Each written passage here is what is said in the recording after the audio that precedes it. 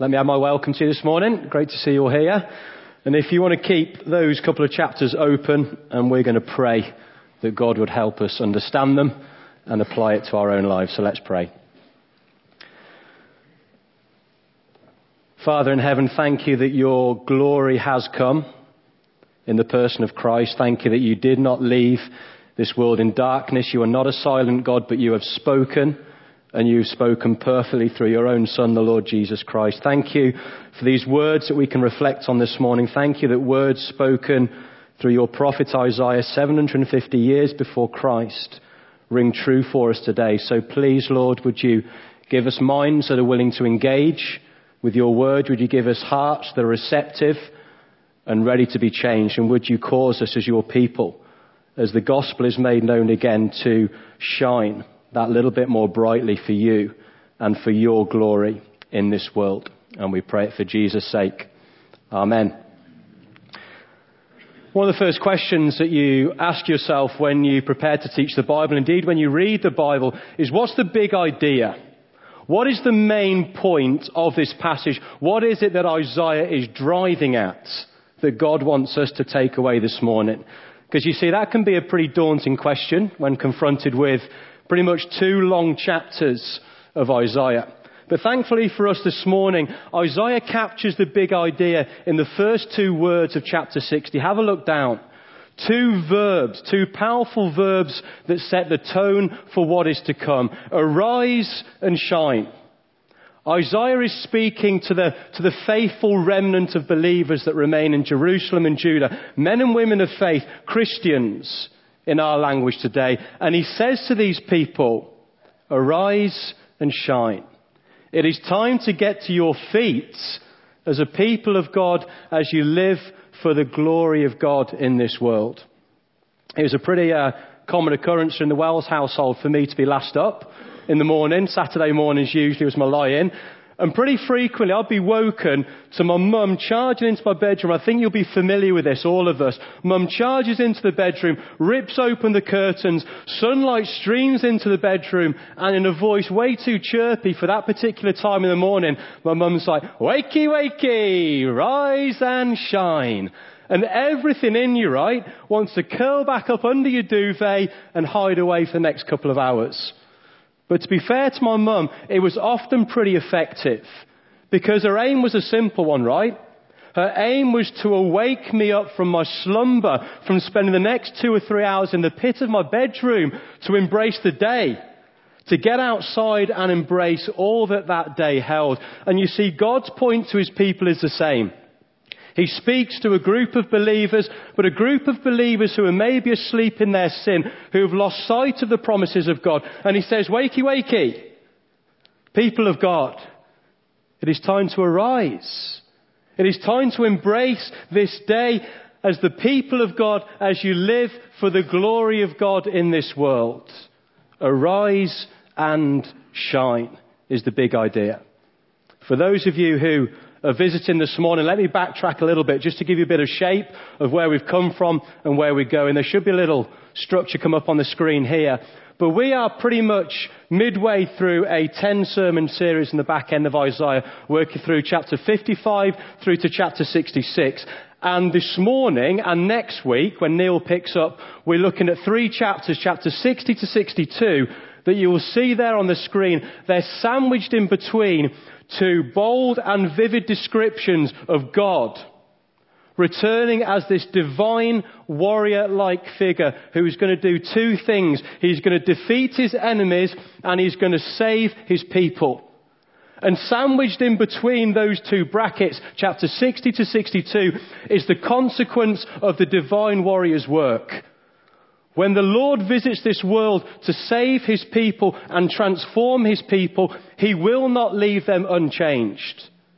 It is a salvation so deep and so effective in the human heart that it will stir God's people up to get on their feet, to arise and to shine as we live lives for the display of God's glory in this world. And you see, friends, if you take nothing else from this morning, nothing else, I hope you do, but if you take nothing else, please take those 2 words, arise and shine. Let them rattle around your head and your heart this week.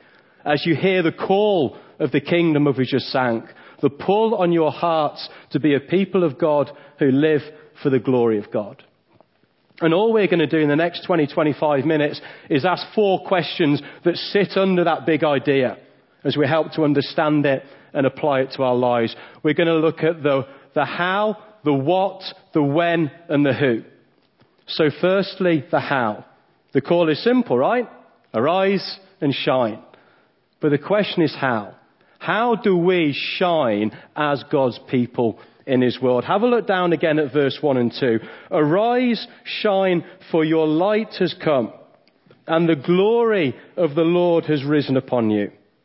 See, darkness covers the earth, and thick darkness is over the peoples. But the Lord rises upon you, and his glory appears over you.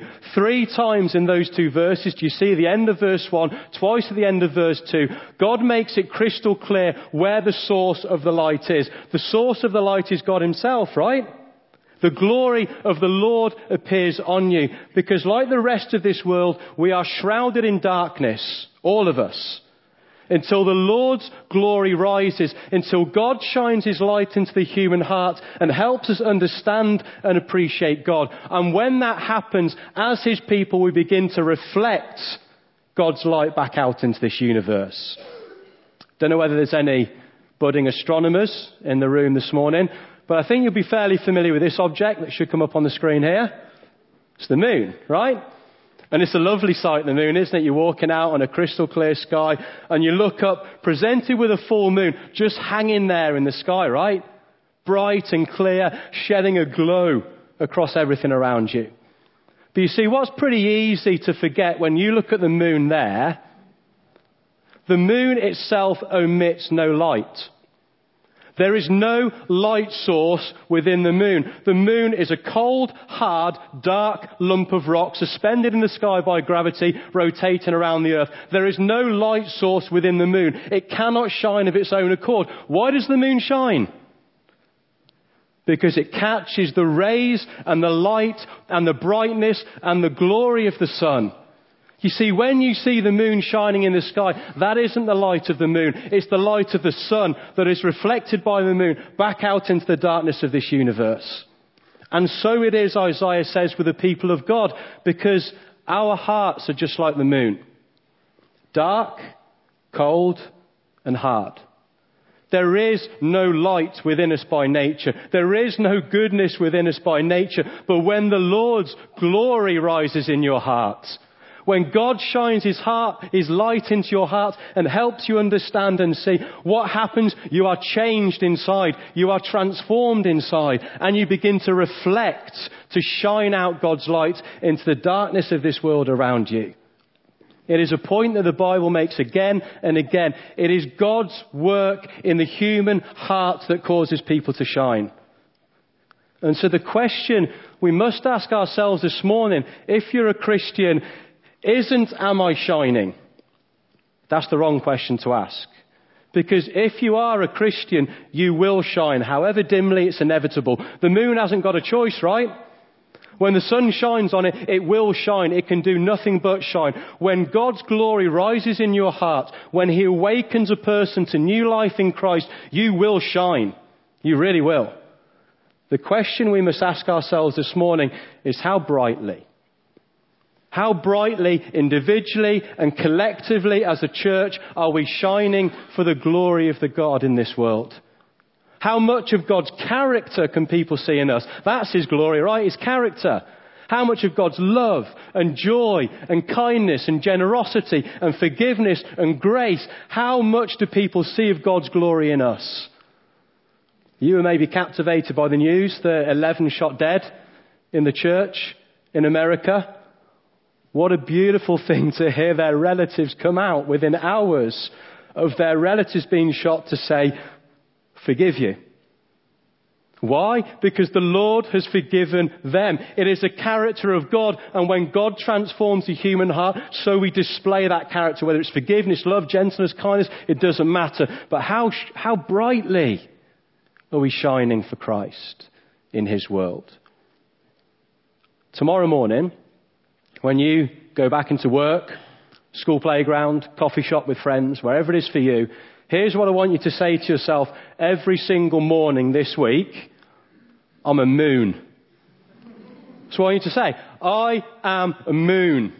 And it is my job and it is my joy to display the glory of God to the peoples of this world, that they too might taste something of that salvation that can be found in Christ. Will you say that? Every morning this week, shut the car door into work. As you walk in there, I'm a moon, I'm a moon, I'm a moon. And it's my job and my joy to shine for Christ in this world. That's the how. How do we shine? By reflecting, appreciating the Lord's glory and living it out in our lives. The inevitable second question, though, is what is the result, right? What is the result when, as the people of God, we arise to our feet and live for the glory of God? Have a look down again at verse 3 to verse 6. This is what will happen. Nations will come to your light, and kings to the brightness of your dawn. Lift up your eyes and look about you. All assemble and come to you. Your sons come from afar, and your daughters are carried on the hip. Then you will look and be radiant. Your heart will throb and swell with joy. The wealth of the seas will be brought to you. To you the riches of the nations will come. All from Sheba will come bearing gold and incense, proclaiming the praise of the Lord. Hopefully you notice the repetition. People will come. Right? When God's people rise to their feet and shine for Him, the people will come. The light will attract people in. When we as the people of God hold out the hope of the gospel, it will draw others to Christ, to the centre of that hope. Lost people will come back to Christ. And do you see where they come from if you scan down those verses? All over the place, right? Who's coming? Kings are coming. Nations are coming. People are coming from afar. Verse 6 from Midian and Ephah. Verse 6 from Sheba. Verse 7 all of Kedar's flocks. Verse 9 in the lead of the ships of Tarshish, they too will come. Verse 13, the glory of Lebanon will come. On and on and on. People will come back to Christ from the four corners of this world when the people of God stand up for God and shine for the glory of God. And it is our privilege then to watch them come. Do you see that in verse 4? How passive is God's command now? Lift your eyes and look about you. Verse 1, the two verbs were pretty active, right? Arise, up you get, shine, display. And now he just says, as that happens, just look, just watch, and the people will come. It is the enormous privilege of us as believers to see lost people who don't know Christ come back to find a living relationship with the God of this universe, as by His grace we shine for Him. And when that happens, you notice what takes place in the human heart? Then you will look and be radiant. Your heart will throb and swell with joy, because there is no joy like it. When lost people return to Christ, there is no joy like it. I was flicking through a little folder I keep. It's called my Keep folder, surprisingly. And it's got basically anything of encouragement that's happened in my life, whether it's a little card or a note or an email or a text. And I keep these things to look back and remember God's goodness and what He's doing in this world. And there's one text in there that I came across from a guy called Finley Brown, Northern Irish boy from Coleraine. He was on our academy, our gap year program 6 years ago in 2009. And I had this text from him. It came about 2 or 3 months after the academy. And it said this: "Hey Wells, just off the phone with Casey, who has given his life to Christ, in brackets, at last. It is happy, happy days." You don't know Finley, and it's not personal to you, but cast your minds back to people that you've seen come to know Christ. There's no joy like it.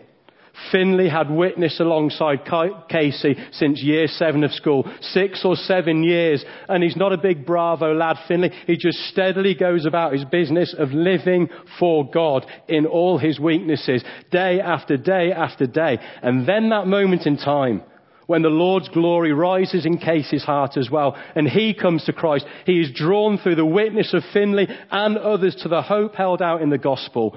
And the text doesn't capture it, right?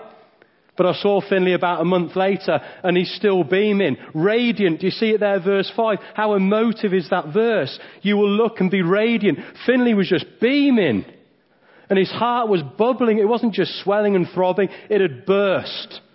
Because a person that he had loved had come back to a relationship with the living God.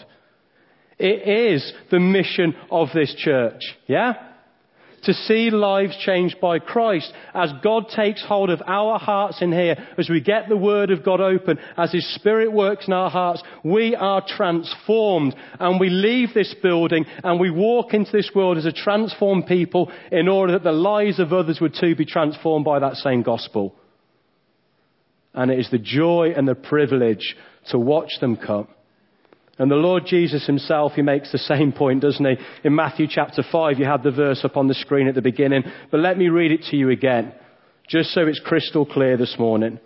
From verse 14 of Matthew chapter 5, this is what Jesus says to his followers. You are the light of the world. The way God makes his glory known now in this world is through his people. You are the light of the world. A town built on a hill cannot be hidden. Neither do people light a lamp and put it under a bowl. Instead, they put it on a stand and it's light and it gives light to everyone in the house. In the same way, let your light shine before others that they may see your good deeds and glorify your Father in heaven. You are God's light in this world. And where should we be? Not under a bowl, on a stand. Because a light's job is to give light to a room. And so it is with the people of God. God calls us to live gospelly, intentional, centered lives upon Christ in the world, in the darkness where we need to be, so that God's light, God's glory, God's goodness might be seen through you and that others may come. And it is our joy to watch them come. But notice we don't share in the praise. The glory belongs to the Father in heaven, right? And that's Isaiah's point in verse 6 as well. All from Sheba will come bearing gold and incense and proclaiming the praise of the Lord. We share in the privilege of God's work, but we don't share in his glory. The praise belongs to him because it's his light, the moon, right? It's not our light. Praise doesn't belong to me or you. It's his light that is wonderfully transmitted through his people into the darkness of this world. How do we shine? We shine as we reflect the Lord's glory. What is the result? You shine, people come. And our third question, when will this be fulfilled? Simple promise. When do we see the fulfillment of all that God is promising here? And to answer that question, I want to take us back to a little scribble that Mark introduced us to, I think, in the first sermon when he introduced the book of Isaiah. Because you see, when God makes a promise in the Bible, and the promise here is, you shine, others come. That's the promise. When God makes a promise in the Bible, we'll often see three levels or mountain peaks of fulfillment. There will be a fulfillment for the people at the time, the original readers who heard this message from Isaiah's own lips. There will be a greater fulfillment in the person of Christ, and there will be a final fulfillment in heaven in the world to come. And so just for a moment, I want you to put yourself in the shoes of the people who first heard this message, 750 to 700 BC. This was a word of hope and encouragement for a people who were about to be battered by the Babylonians. God's judgment was coming. Babylon were about to level the city of Jerusalem. It was about to be flattened, and God's temple was about to be burned to the ground. And God's faithful remnant carried off into exile to be in Babylon. In the language of verse 2, darkness was about to cover the land as God's judgment came. But through the lips of Isaiah, God says to his people, the darkness will not last, because the glory of God will once again rise, like the sun in the morning, to dispel the darkness. There is hope beyond judgment, he says to these people. There is a light to come. There is a return from exile. The day will come when you leave Babylon and return. You come back to worship the living God in Jerusalem and rebuild the temple and be the people of God in the place of God once again. And that's exactly what happened in 538 BC when Cyrus, king of Persia, the king of the next superpower after Babylon, wrote a little decree to say God's people can return and rebuild. And return they did under Ezra and Nehemiah. We see an immediate fulfillment for the people of God here who are about to go into exile. But we see a greater fulfillment, as always, in the person of Christ. You may be more familiar with the story later on in the Bible when foreigners once again travel from afar, guided by a star in the sky, to worship a newborn king. And what do they come with? Gifts of gold, incense and myrrh. Have a look at verse 6 for the parallels again. They come bringing their wealth to worship the newborn king. Because 750 years after God first spoke this message, he entered the world in a more personal way through his own Son, the Lord Jesus Christ, who came as the light of the world to dispel darkness and to draw people back to himself. And through the death of the Lord Jesus on the cross, through his sin-bearing work, it enabled sinful people like me and you to return, to come back, as Isaiah promises here, to the living God, to know him and love him and serve him forever. There is a greater fulfillment in the person of Christ and his people subsequently as we live for him in his glory. But there is also a final fulfillment in heaven. When one day people from every tribe and nation and language and tongue, from Sheba, from all these places mentioned here, from Long Crendon, from Tame, from every single corner of this world, and they will gather around the throne in glory to worship God and live under his blessing forever. Have a look down at verse 19 of chapter 60 onwards, as Isaiah paints this picture of a better future, of a hope to come, of a perfectly restored world which he is pointing his people to here. Look at verse 19. The sun will no more be your light by day, nor will the brightness of the moon shine on you, for the Lord will be your everlasting light, and your God will be your glory. Your sun will never set again, and your moon will wane no more. The Lord will be your everlasting light, and your days of sorrow will end. Then all your people will be righteous, and they will possess the land forever. They are the shoot I have planted, the work of my hands, for the display of my splendor. Keep a finger in Isaiah 60. And flick forward in your Bibles to Revelation chapter 21. Because what Isaiah captures a glimpse of here in chapter 60 from God's own mouth, the Apostle John sees with more clarity as he paints the picture of the new creation. And one day his people will taste. We will see this with our own eyes when we enter glory ourselves. And listen for the repeated language, the echoes of Isaiah that you hear in Revelation. Revelation 21. From verse 23, you'll notice all the same language. Look, the city does not need the sun or moon to shine on it, for the glory of God gives its light, and the Lamb is its lamp. The nations will walk by its light, and the kings of the earth will bring their splendor into it. On no day will the gates ever be shut, for there will be no more night there. The glory and honor of the nations will be brought into it. Nothing impure will ever enter it. Nor will anyone who does what is shameful or deceitful, but only those whose names are written in the Lamb's book of life. It is a place where the glory of God shines forever. No need for sun or moon, because the glory of God will give its light.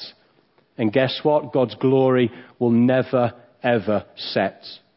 It will irradiate for all eternity, and we as his people will bask in his glory, under his goodness, and enjoy his blessing forever.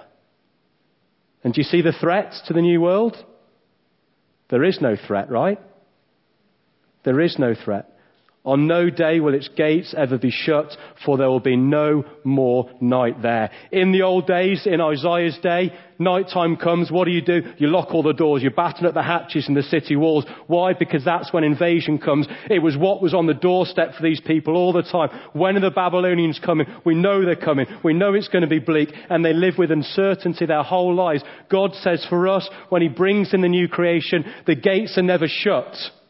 There is no threat of invasion anymore. There is no one that is going to take away God's promise of God's goodness and of God's hope for his people. And we will live in that world forever.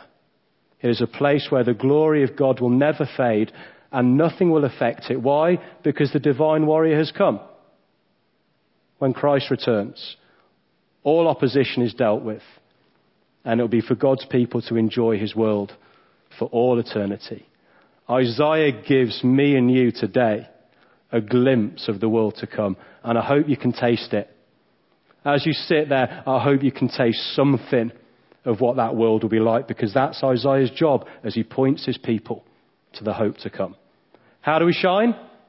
By reflecting the glory of God. What is the result? People come. When will this be fulfilled? It has been fulfilled. It is being fulfilled. One day it will be fulfilled in perfection, in the new heavens and the new earth.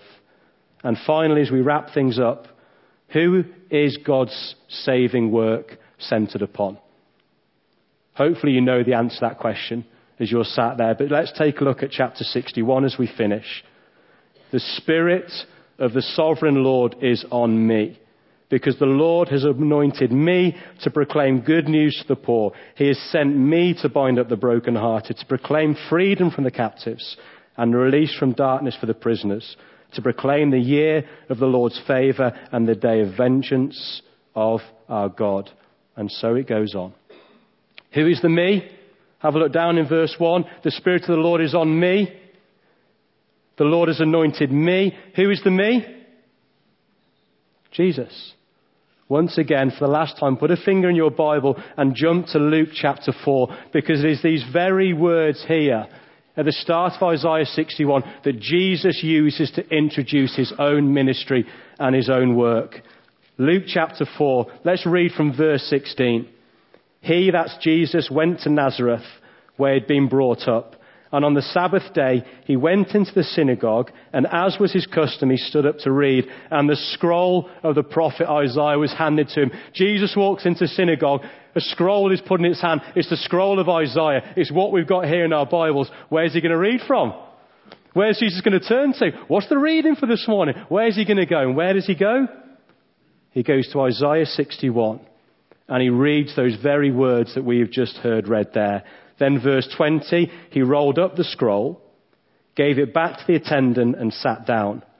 The eyes of everyone in the synagogue were fastened on him.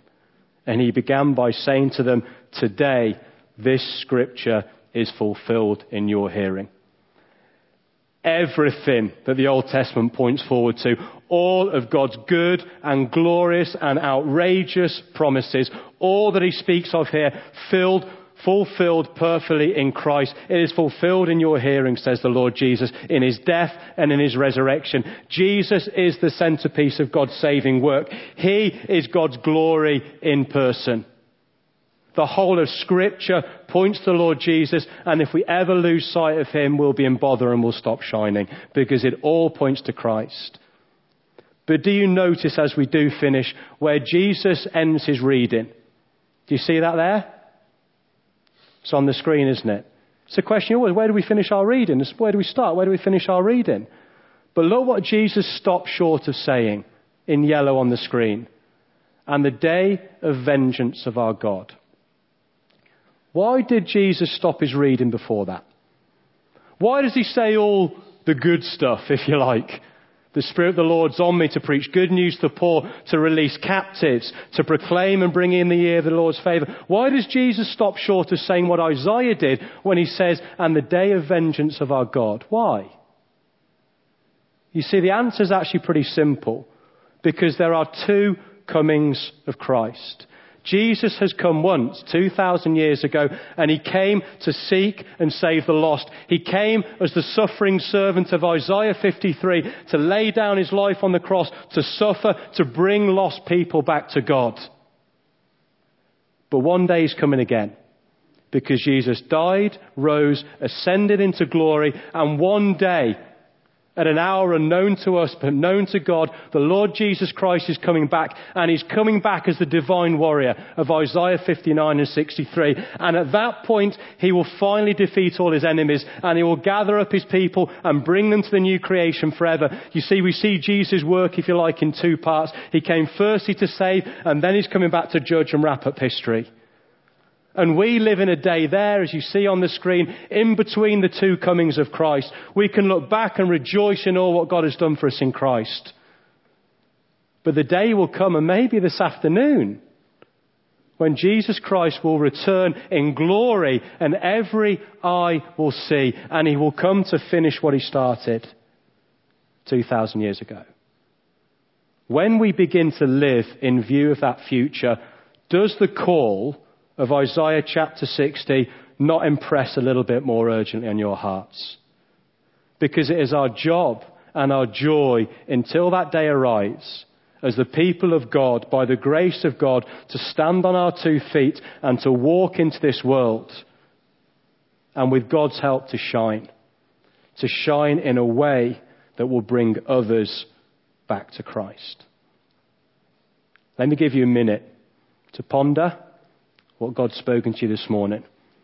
And then the band are going to come up to close with our final song. Let's take a minute.